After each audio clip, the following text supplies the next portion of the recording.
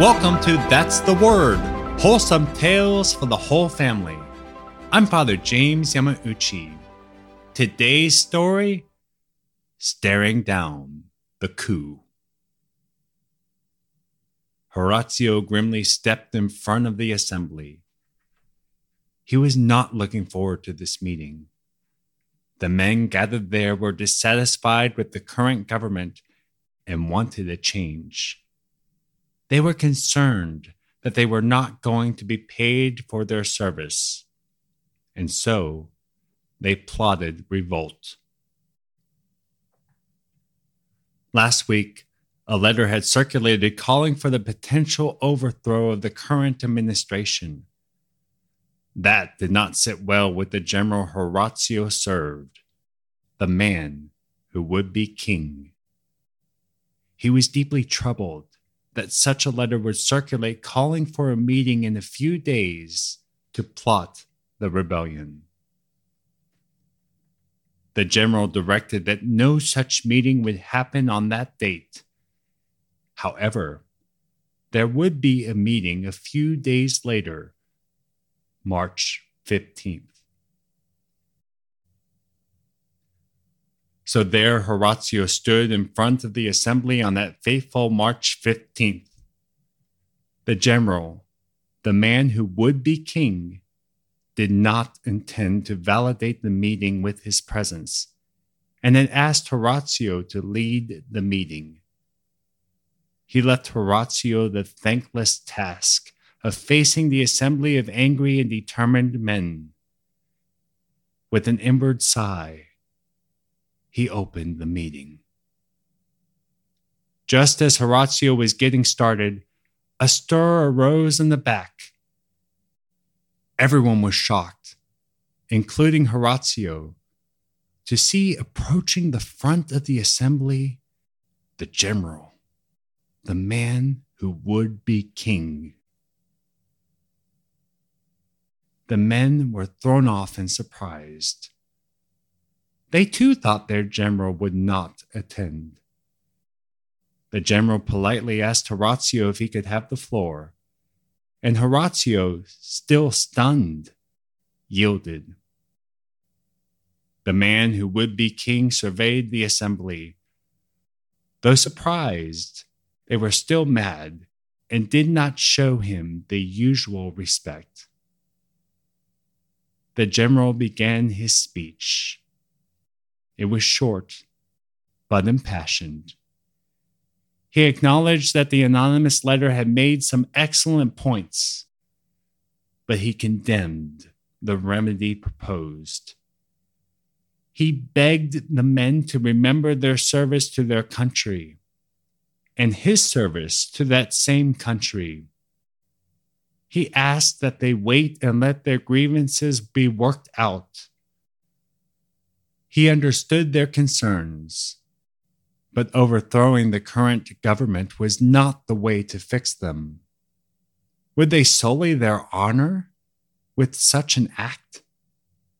So spoke the man who would be king that March 15th. Some men began to respond to their leader's words.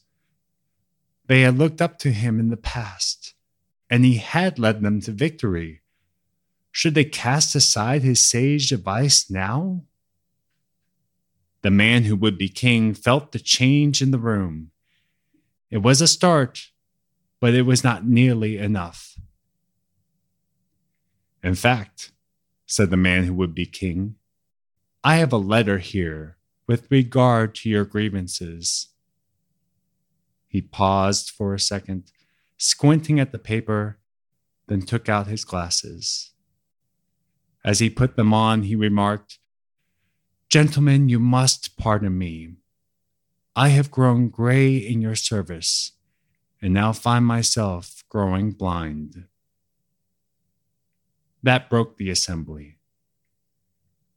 They remembered all of the challenges they had endured together, all the hard times in which their fearless general, the man who would be king, had seen them through.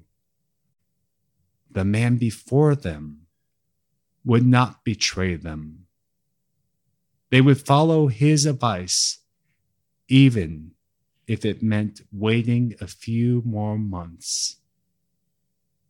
Shortly thereafter, that meeting on March 15th, the Ides of March came to a close.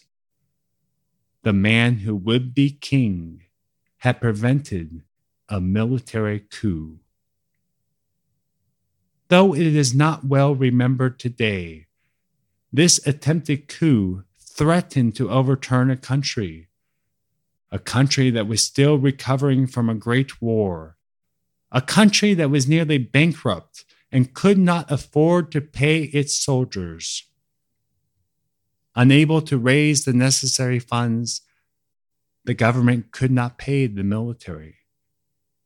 The army was strongly considering marching on the capital, demanding their pay, and potentially taking over the government if their demands were not met. Perhaps the republic would have died that year, and the man who would be king placed on the throne. But unlike a military figure who had stood before another assembly on the Ides of March, this great general would not crown himself king. This man, whom the soldiers adored, would not use his power for his own gain. Unlike Julius Caesar, who worked to seize power from the Roman Republic and turn it into the Roman Empire, this man, who fought so hard to free territory of the British Empire and make room for an American Republic, stood before his troops at Newburgh and rejected any notion of overturning their Congress. The man who would be king if he had wanted the crown, General George Washington. And for this week, that's the word. John Pierre and I want to wish everyone post Happy Independence Day. Hope you had a blessed 4th of July, as this is coming out shortly after the federal holiday. And we have another story about George Washington. And I have to honestly say, being a lover of American history, I had never heard about the Newburgh conspiracy. Yes. So what happened here was the troops were now camping outside of New York. So they're in Newburgh, New York, camping outside the city of New York, where the last Redcoat garrison is, or the main Redcoat garrison is. They're in negotiations trying to end the war. And all these troops are sitting there, were promised pay, and they're not getting pay. And there's no sign of them getting pay. And they're thinking, we're not going to get paid. We don't like this. Congress needs to fix this. But Congress can't pay them because it has no money, because it can't raise taxes under the Articles of Confederation. It's trying to get the states to give them money so they can pay the soldiers, but the states are reluctant to give them any money now that the war is over and now that there's not redcoats marching over their lands. They don't really think that there's a big deal. And rule number 1 of being in power is pay your army. Otherwise, stuff like this happens when we're this close to the army marching on Congress. I think they're in Philadelphia at this point and taking over the government. And that would have been a very different world and a very different America if something like this had happened and had been successful. And I mean, who knows what would have resulted from that? It probably wouldn't it may not have resembled greatly the current America we live in today. It's amazing how I remember as a teenager learning about the Revolutionary War. It's just amazing of all the twists and turns and all the different figures. And just to clarify, we know how to pronounce the general's name that was mentioned throughout this story, who General Washington had asked to lead the assembly. We call him Horatio, but his actual name was Horatio Gates. He was a general. The hero of Saratoga. And so there's so many figures in the American War and also in the founding of America, some that we know and some who are lesser figures, but nonetheless very important and critical. But as you and I were talking off air, and perhaps that's the reason why we have a second story now on General George Washington. I mean, he was a key player to make sure that the American founding was successful and did not stray from the principles of the founding fathers. There were others who were needed to make America what it is today, but without him, we would not have America. And isn't there a story? I still remember this story that because Washington served 2 terms and then he chose at the end of his second term not to run because it would have been a slam dunk. He would have easily have won the 3rd term. I heard the story that the King of England, when he heard that General Washington, President Washington at the time, had voluntarily chosen not to run again for president and to step down, he made some kind of comment about this is truly a great man, because I think he realized, what a leader George Washington was. If he was able to lead, but also knew his time when to step away.